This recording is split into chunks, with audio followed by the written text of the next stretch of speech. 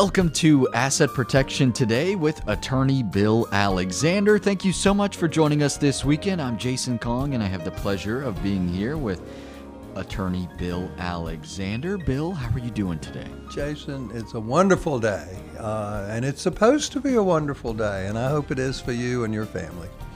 It's an exciting day, and Bill, I love this program, not just because of the wonderful information we get related to asset protection, but occasionally on this show, you drop us a golden nugget, whether it's a history lesson or a civics insight, so I'm really excited for what you've got. It's the kind of thing that I enjoy, and it's the kind of thing where I like to inform people, and one of the things I thought it would be fun, at least today, it is to talk about Santa Claus.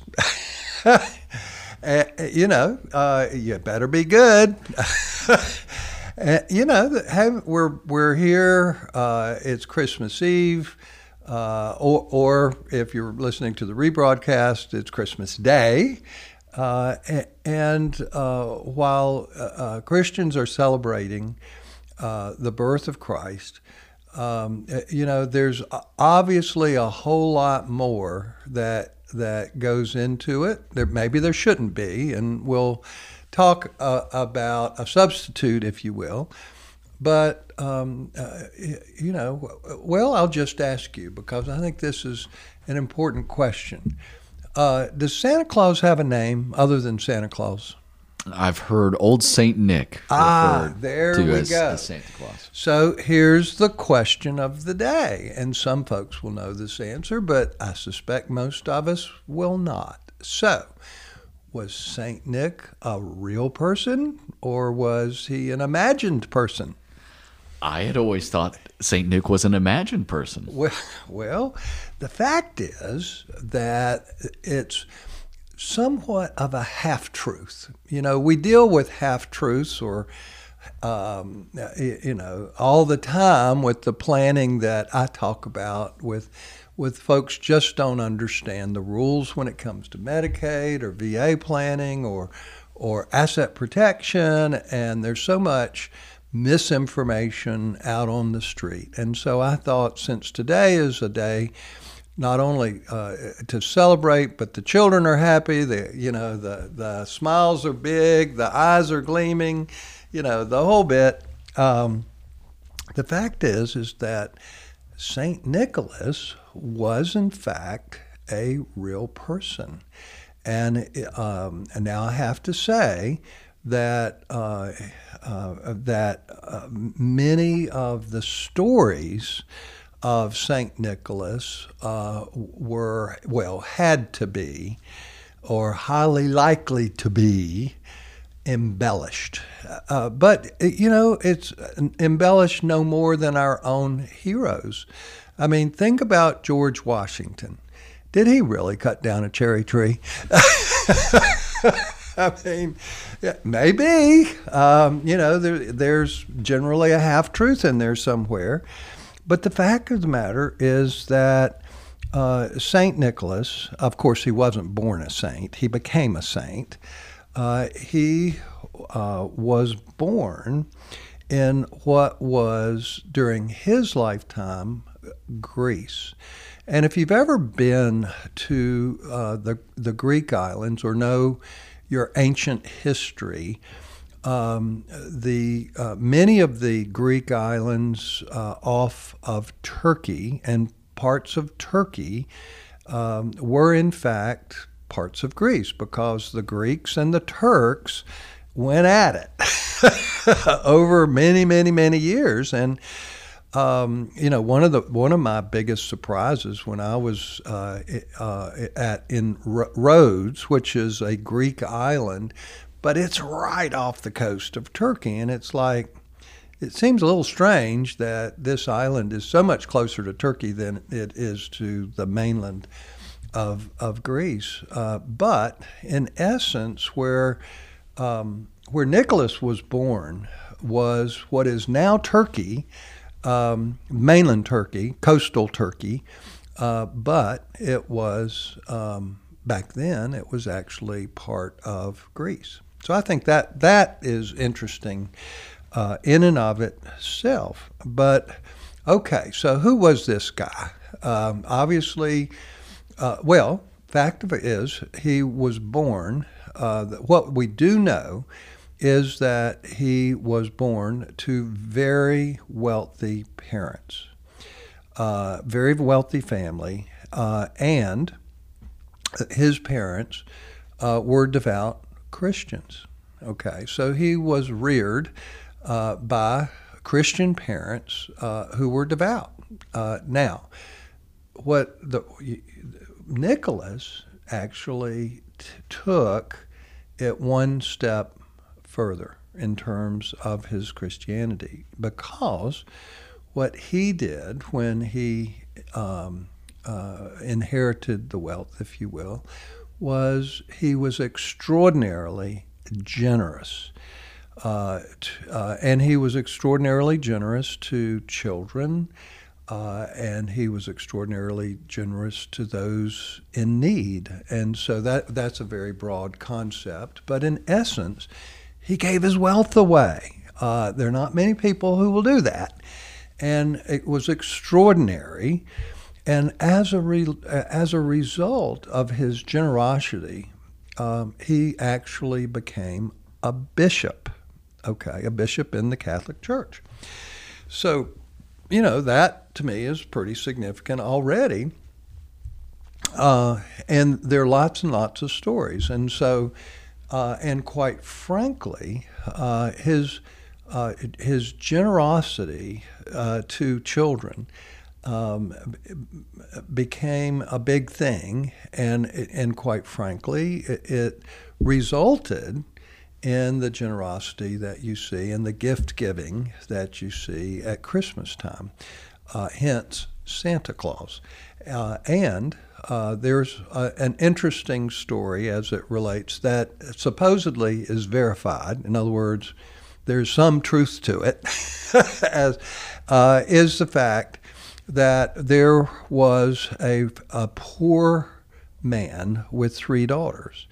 And at the time, of course, life has changed a whole lot. At the time, in order to be married, there had to be a dowry, and if there was no money or property to be given as a dowry when a young woman was married, then typically that woman would end up in servitude. In other words, not married to someone who would take care of them, because the dowry was in essence a part of the expectation. So, I mean, in fact, so that's sort of how the father of the bride, the tradition came where the father of the bride was responsible for most of the wedding costs that we see today. I mean, it's all passed down tradition, and of course those traditions have changed a whole lot too. But the fact is that this man had 3 daughters, and he couldn't afford a dowry for his oldest daughter. And there were shoes and socks that were laid at the fireplace to dry. And the story is that, and of course the assumption was it was Saint or Bishop Nicholas that threw gold coins through the window, which landed in the shoes and socks that were placed by the fireplace. And he did this for 3 days. And each day there were additional gold coins that were for the dowry of these girls so that they would not end in servitude. So, to the best of my knowledge, that story is actually true, or there's some truth to it. So the question is, what do you think that resulted in? Of course, that's the big day where the presents show up. No. That, think about it. Gold coins in socks.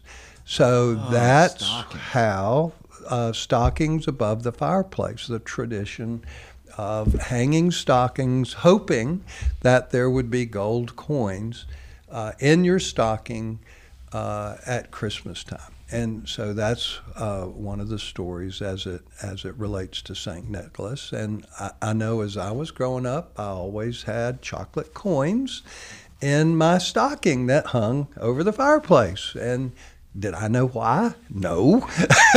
But did I enjoy it? Of course I did. It's a tradition in our family. So, in fact, I'm even though my children are grown and I don't have grandchildren yet, I've got the gold coins to to be used on Christmas Day. Now, so the other interesting thing about Bishop Nicholas is that he was actually invited and attended the Council of Nicaea. And do you know what that is? I do not. Well, actually, the Council of Nicaea, it was a brawl, if you will, among Christian leaders where, they basically were arguing in essence about the essence of Christ, okay?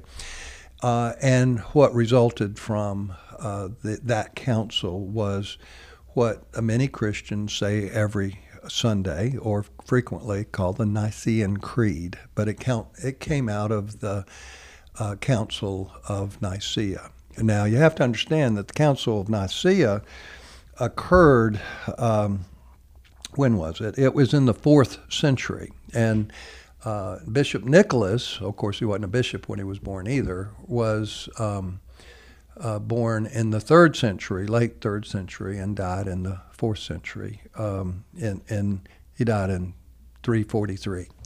Okay, born in 270.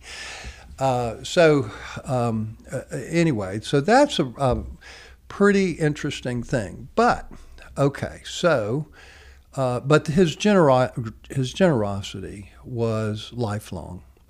And upon his death, which was on December the 6th, okay, later, actually it was many years later, he was then, he became a saint at that point.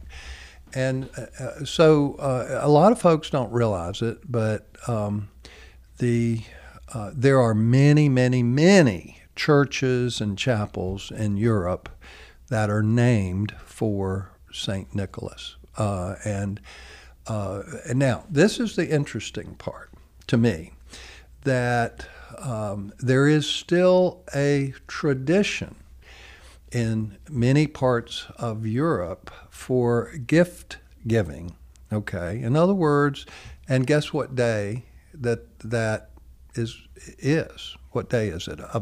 It's in December. What day do you might think it might be?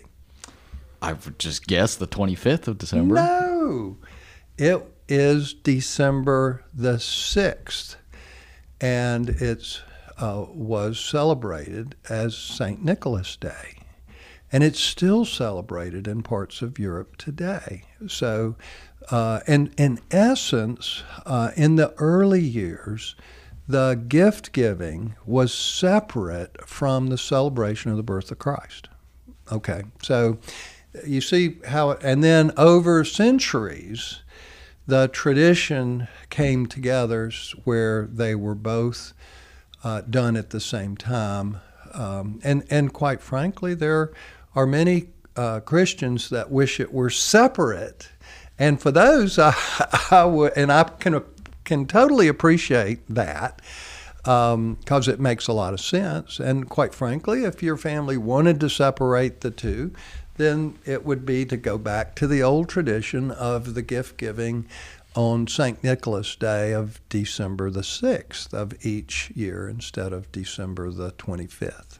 Of course, a lot of families celebrate tonight on the 24th. So it's a matter of what the family wants. But the fact is that St. Nicholas was a real person. He was generous to a degree that most folks would, far more than tithing, far more than major gifts. He basically gave virtually all of his wealth away over his lifetime. And so he was revered as certainly appropriate for us to celebrate a life lived that way. So anyway, I thought it would be interesting for folks to actually know a little bit about St. Nicholas as opposed to Santa Claus. But that's where it came from. That's fascinating, and it's really interesting to see how all these famous traditions that we have, the origin of them. That's really good, Bill. Thank you so much for sharing that. We are going to get into some more traditional topics on asset protection today in just a bit. Don't forget, if you want to schedule an appointment to speak with Bill or learn more about his free webinars that are happening on Wednesday, January 11th, you can go to WGALaw.com. WGALaw.com, that's Bill's website. Click on the seminars button to learn more. A quick break and back with more. This is Asset Protection Today with attorney Bill Alexander, and we'll be right back.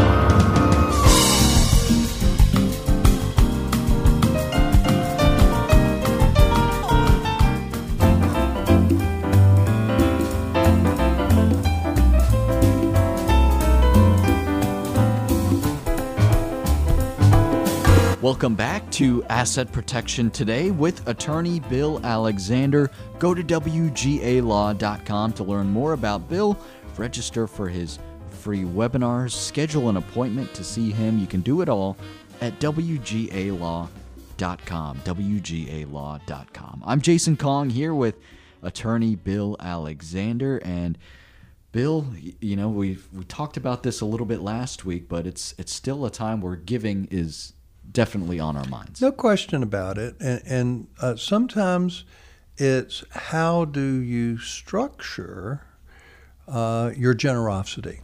It makes sense. I mean, because, and one of the concerns it has to do with retirement accounts. And quite frankly, there was a time, as when I was young, that it was almost universal that the most valuable thing that people possessed, as far as assets were concerned, was their home. That typically was far more than anything else. And that's not true anymore. Do you know what asset people have today that can be 2, 3, 4, 10 times larger than the value of their home? I'm guessing with the death of the pension, it's the retirement account. That's right. In other words, and there are different kinds of retirement accounts, as people know. There's 401k employer plans. There are 403b, which are nonprofit and government annuity retirement type plans. There are individual retirement accounts, and there's lots of offshoots of those. And so there are many different retirement accounts. But the fact is that now that we have what's called the Secure Act, and for good or bad, it was a bipartisan way for Congress to take more money because frankly, before the Secure Act, it was common for at least over many, many years, because I've been doing them for years until it changed, is what we call a stretch IRA or a stretch retirement, so that when your children or grandchildren were the beneficiaries of your retirement accounts, they would have to take a little bit each year.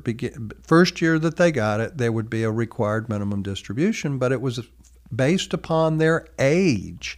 So if they were 50 years old or 20 years old, they had a lifetime for which they could take the retirement account and allow it to build up income tax free. So it would grow because their required distributions were relatively small based upon a much younger age when they inherited the account from you. And now the Secure Act, with a few exceptions, require when our children or grandchildren receive our retirement account as a beneficiary, that the entire account must be distributed to them within 10 years of our death. Now, from my perspective, obviously, that is a huge concern, because if someone inherits, let's just say they inherit $500,000, which, quite frankly, is, most people would say, gee whiz, I'd love to inherit that much. But the fact is, it's not an uncommon thing for a child to inherit an account that large or much larger. And guess what? Now, you could take it out 1/10 a year, if you will, $50,000 a year. Now, for most folks, that's going to throw them into a higher tax bracket, and they have to pay income tax on every penny that's withdrawn from a retirement account called ordinary income. And so for a lot of folks, that's a huge negative. But a fear that many folks have is the fact that our beneficiaries don't understand that they have to pay income tax on those distributions. And so there's been lots of horror stories where a young beneficiary went, oh boy, I got this money and I really would like that fancy car. So they take a full distribution in the first year, not even realizing that they have to pay income tax on it. And then when the tax bill rolls around, they don't have any money to pay it. And I have to say that is not all that uncommon, particularly if they don't get good advice when they receive the account, because to a lot of people it's just another investment account that I inherited from mom or dad. And so it can be a little bit scary for parents when it comes to the distribution of those accounts. Now, and so now there are alternatives where some advisors are saying, instead of doing that, take more money out of your retirement account and convert it to life insurance, which can be structured any way that you want. Another tool that I would suggest for some folks. Now, it's like this. Does everybody need these kind of tools? No, of course not. You may have perfect children, and I hope you do. But so many of us don't enjoy having perfect children or wise children when it comes to money. There are a lot of folks out there who just are not on top of it when it comes to money.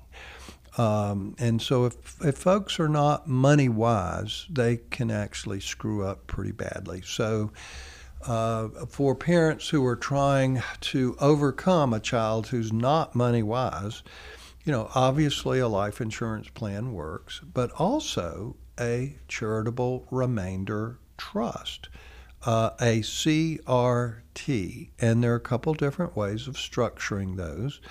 But what you're doing is, and if you didn't hear that, it's a charitable trust, okay? So that basically means some of the money is going to go to charity. So now the fact is that there are an awful lot of folks that want to protect their children and they want to be charitable at the same time. But when it comes to, do I give something to charity or do I give it to my children, most people say, no, my children need it more.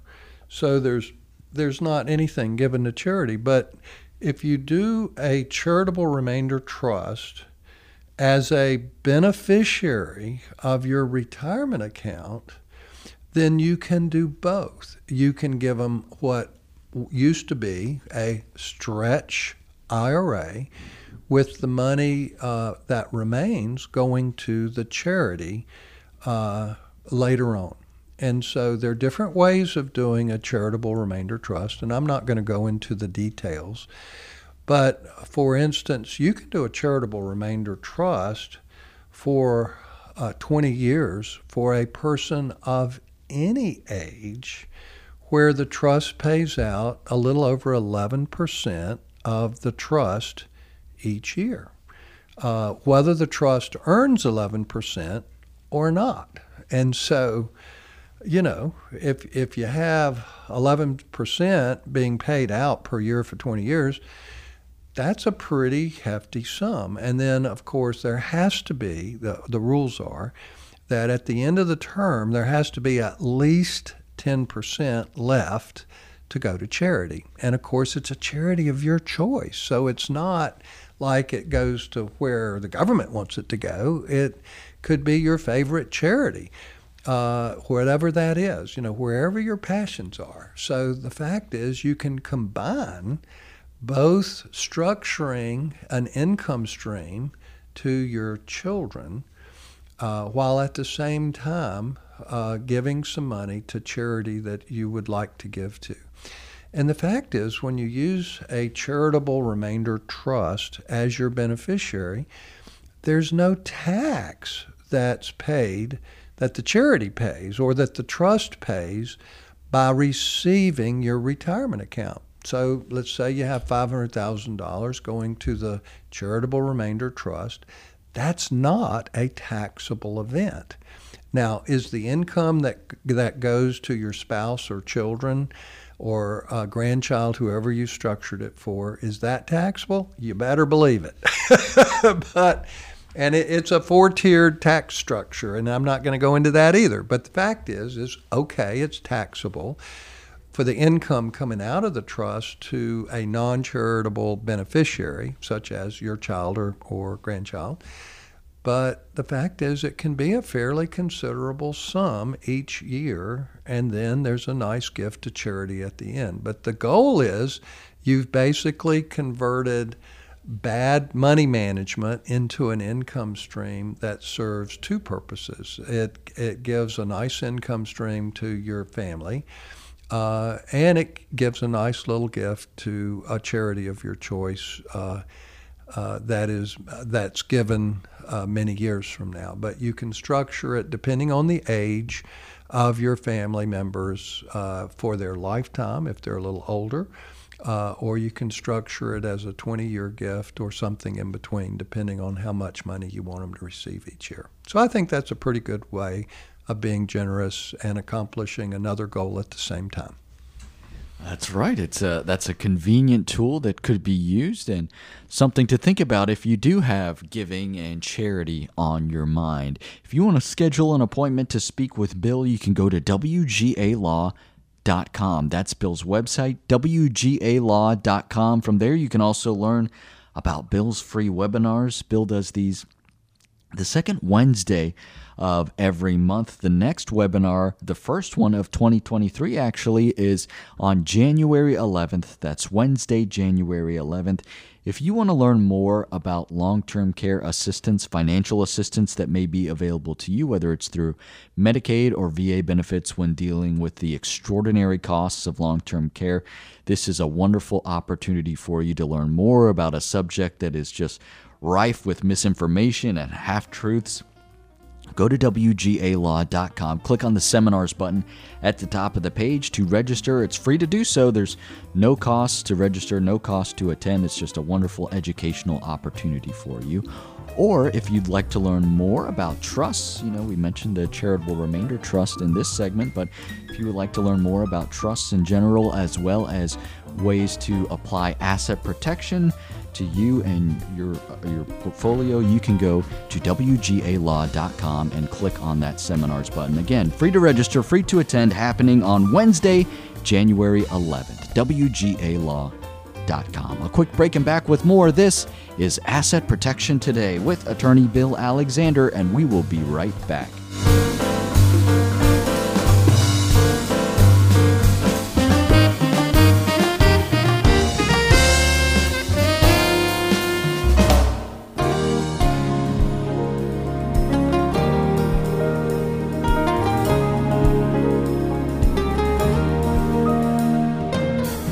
Welcome back to Asset Protection Today with attorney Bill Alexander. Learn more about Bill at WGALaw.com.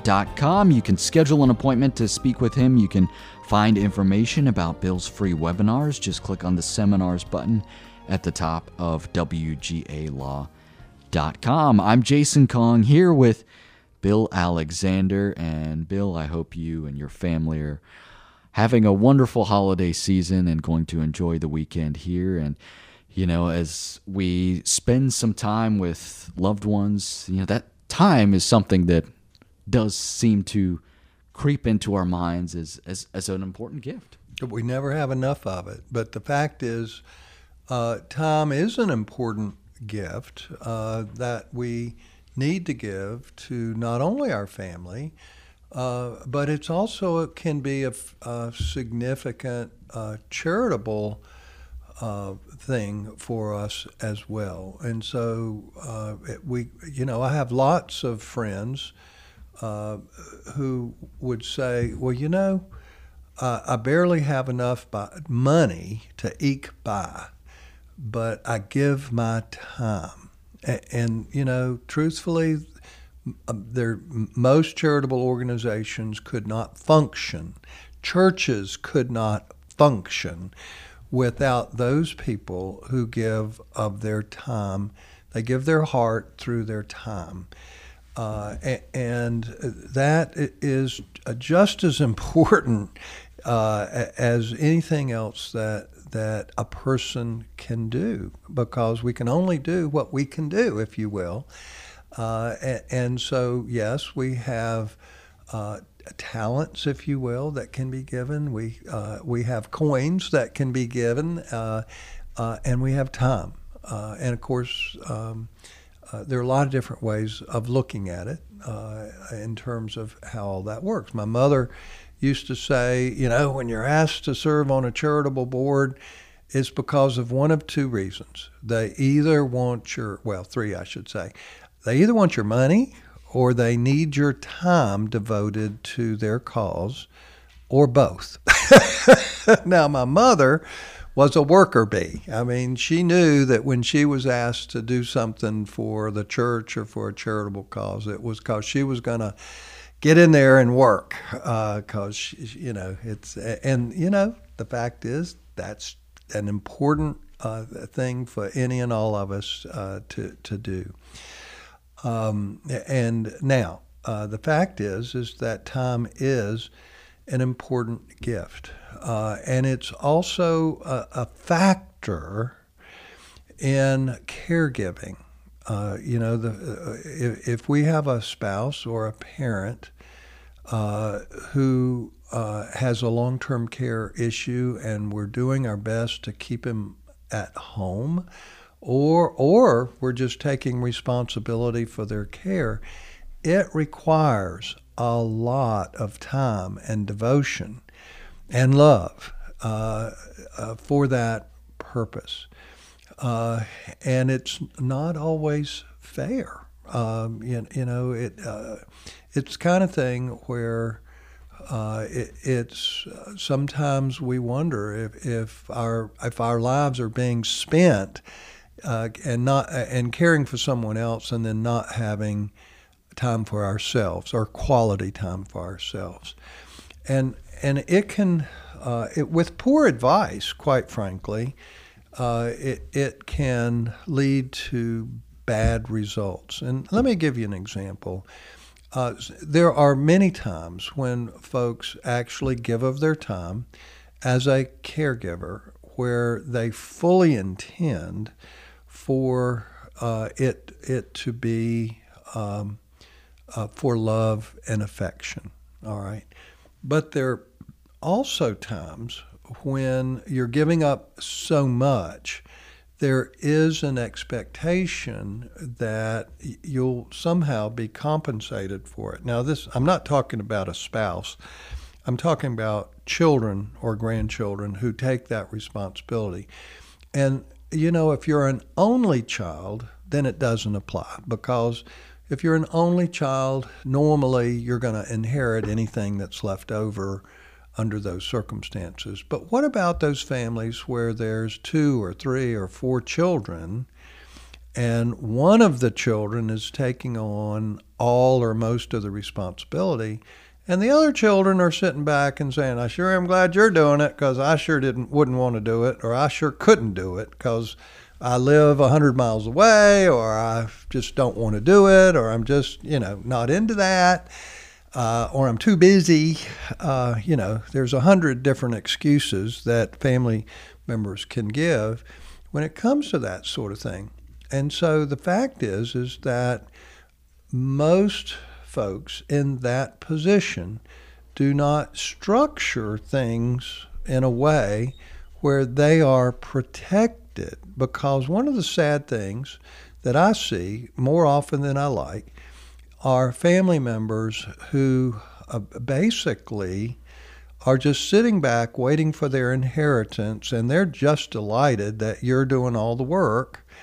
But their expectation is you're doing it for love and affection, and we don't care that you're not being compensated for all of your time and energy. And oftentimes this, and here's the thing: nobody knows when your loved one will die, and so it's kind of thing where you might be in it for a few weeks or a few months or maybe a year or two, or you might be in it for 10 or 15 years. And so what I'm getting at is that oftentimes people don't get good advice about how to structure their time.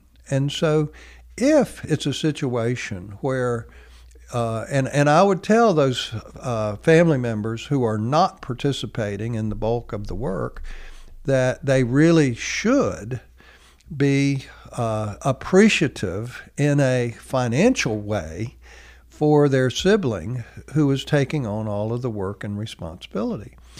And should there be compensation either on a monthly basis or at death? And I would tell you, in most cases, not all, that there should be some type of compensation at some point. And I'll give you an example. And there's a wrong way to do it and a better way to do it. So what's the wrong way to do it? Okay, Mom, I'm moving in to take care of you. I'm giving up my career. And you're going to transfer the house to me either now or at your death to compensate me for taking care of you the rest of your life. Well, that might be a fair situation if you're giving up your career and your parent lives for 10 or 15 years, because, then you at least get the house. But the fact is that Mom might have transferred the house to you, and then she died a week later, and that's not fair to anybody, even though you made a commitment.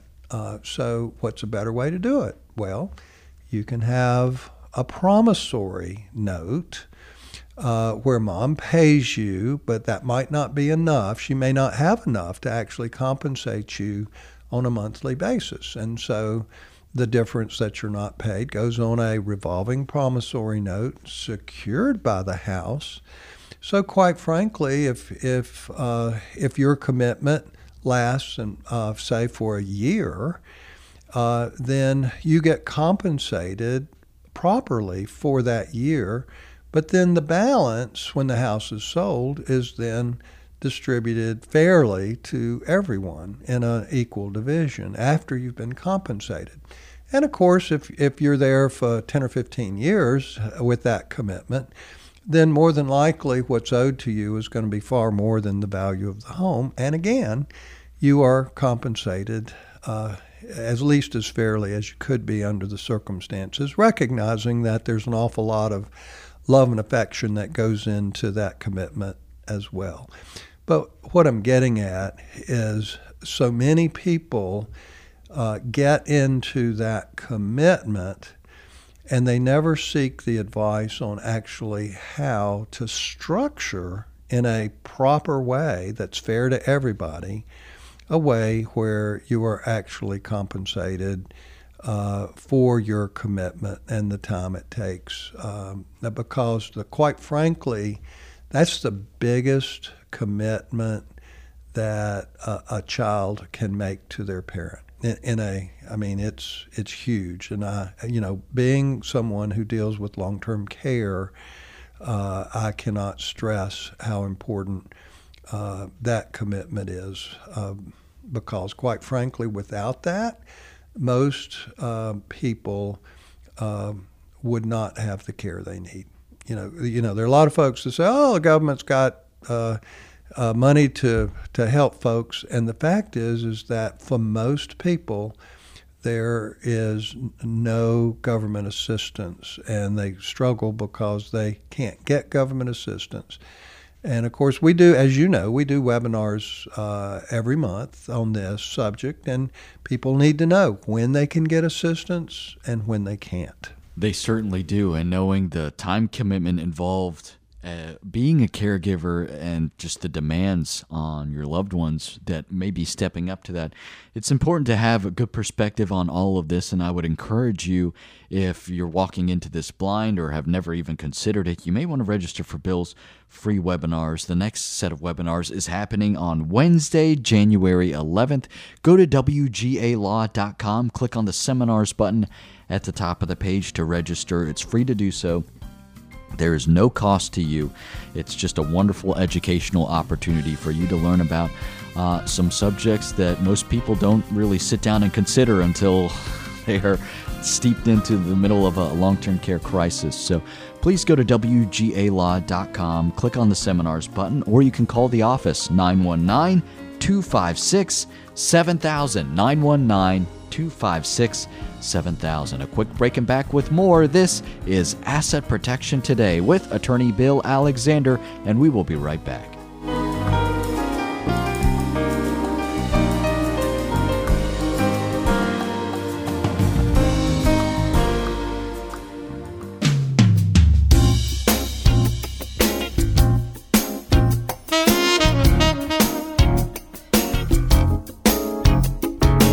This is Asset Protection Today with attorney Bill Alexander. Thank you so much for joining us. I'm Jason Kong here with Bill Alexander. And Bill, we were just talking about the gift of time, but we also want to talk a little bit about being timely. Well, no question about it, Jason. I stress the huge value in getting good advice from folks who are experienced and knowledgeable and can give you that advice. But a part of that formula is not only getting good advice, but getting timely advice. And timely advice means when you know there's a problem, not after you've been dealing with the problem for several years or 10 years or whatever, because it's about having timely advice, getting timely documents, and knowing how to use those documents in a timely way. It's just like when I was talking about the using the house. You have to do that at the beginning. You can't do it at the end when it's too late. Timely advice is important, as well as trying to avoid the wrong advice at the wrong time. So if you haven't spoken with an elder law attorney before, get a hold of Bill, schedule an appointment to see him. Go to WGALaw.com or call 919-256-7000. A quick break and back with more. This is Asset Protection Today with attorney Bill Alexander, and we'll be right back.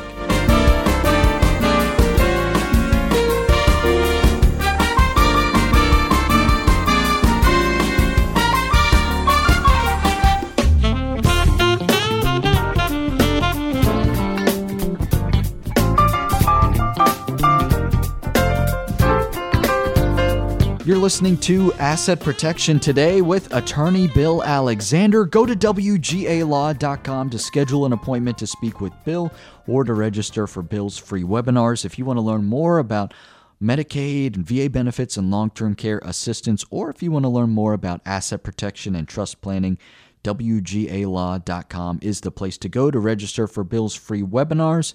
WGALaw.com or call 919-256-7000. 919-256-7000. We got to get out of here. Merry Christmas to everyone. Thank you so much for joining us today. We hope you'll do it again. next weekend. This is Asset Protection Today with attorney Bill Alexander. Have a wonderful day.